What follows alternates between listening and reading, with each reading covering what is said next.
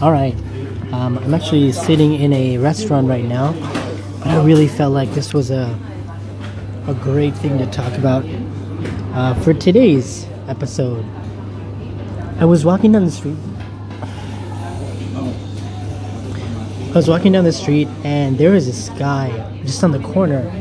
He was just screaming bloody murder on just screaming at people, yelling at people. He wasn't really aggressive. He was just making a lot of noise. And sometimes he was just being really, maybe, what's the word?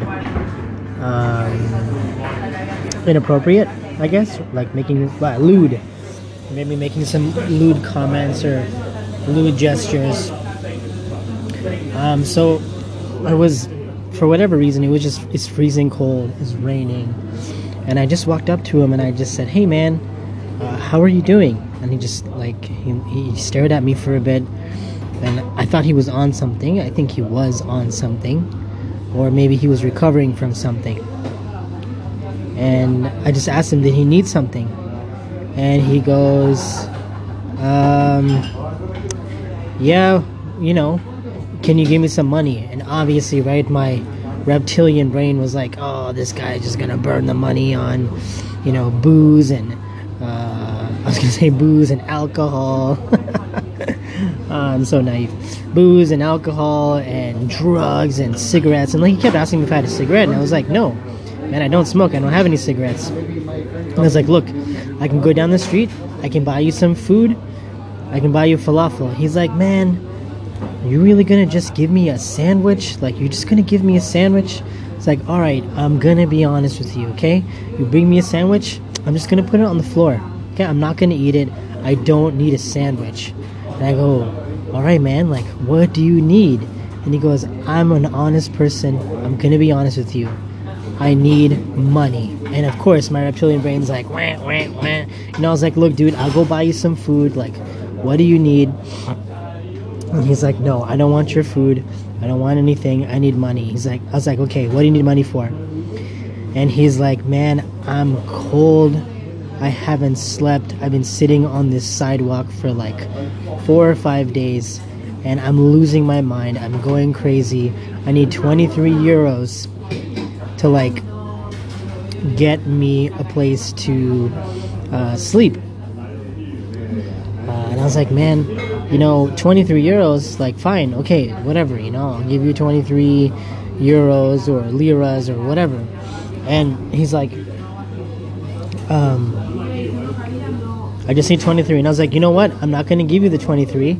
Let's go and find the place. And then he was like, oh, well, this is too sophisticated for me, blah, blah, blah. And I was like, okay, man, listen, you're probably not thinking clearly. You're, like, really cold. It's wet outside. You haven't slept. You probably haven't eaten well. And you're drinking alcohol and smoking cigarettes. Like, you're probably not in the best, like, coherence of your mind. And so he's like, what I need is, to find a place. I think I know where it is. And I was like, look, man, I can make some phone calls for you. I can help you find a place to stay. And he was just a little resistant, but he was also like, his demeanor like really, really changed. And, once again, my mind was like, oh, now he knows or thinks that I'm not just someone trying to throw something at him so I can feel good about myself. I'm genuinely trying to like have a conversation with him. So his demeanor changed, and he was like, man, look, I can't tell you how much I appreciate blah, blah, blah. That's not what I'm trying to share. And he's like, it really means a lot that, someone stopped and you're not just like throwing food at me or something. And I was like, cool. I was like, man, how can I help you? Like, what is going on? And so he tells me this story, and, it's a very similar story of what we've always heard. Is that he said that he was in trying to find a better life for his kids because his wife died in a car accident 2 years ago. He has a 2-month-old. He named both of them.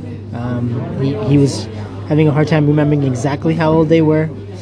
But he said that he had been here for like 7 days, and he had gotten totally wasted.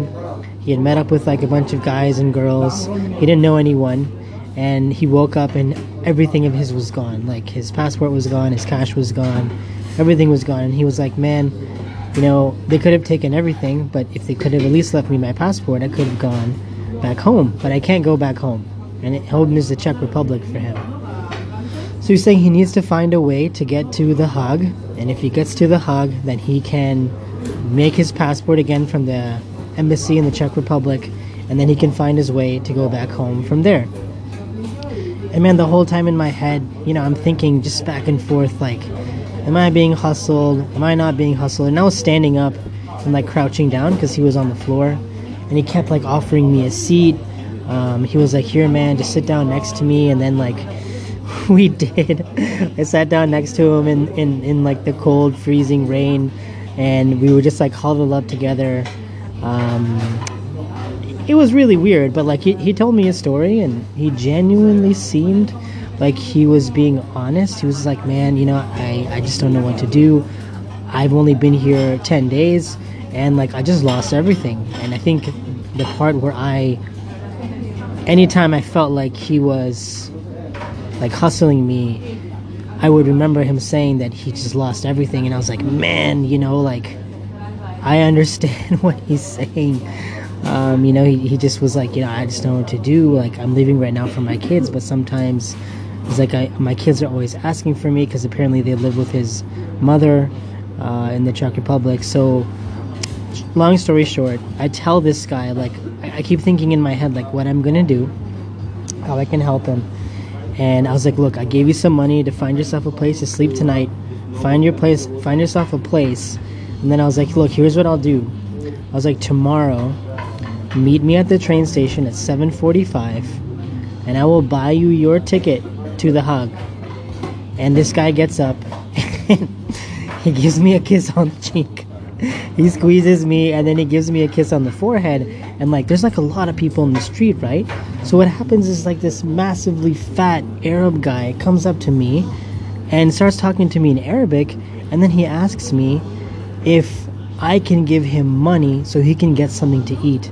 This guy was no joke, like 6'3", probably 350 pounds, healthy as a bull, wearing nice clothes, and asks me if I could give him money so he could eat some food. Oh, I thought it was the juxtaposition of those two things were really interesting. But the thing that I want to say, and the real reason why I'm having this talk is, does it matter whether I'm being hustled or not? And I have a very strong opinion on that. But what I'm going to do is, I'm going to say, you know what, I'll hold up on my answer. I just want to put this out there without any judgment. Ask yourself, like, is the point to just give? Or is it to give responsibly? Is it to give against your gut instinct? Is it to give in accordance to your gut instinct? When you give, how do you give? Why do you give? And does it matter? Those are some questions I'd like all of us to think about. And then I will tell you guys whether or not I meet this person tomorrow at 7:45 in the morning. And if he's there, I'll send him off to The Hague. And if he's not, then he's not. Anyways, I'll talk to you guys later. Bye.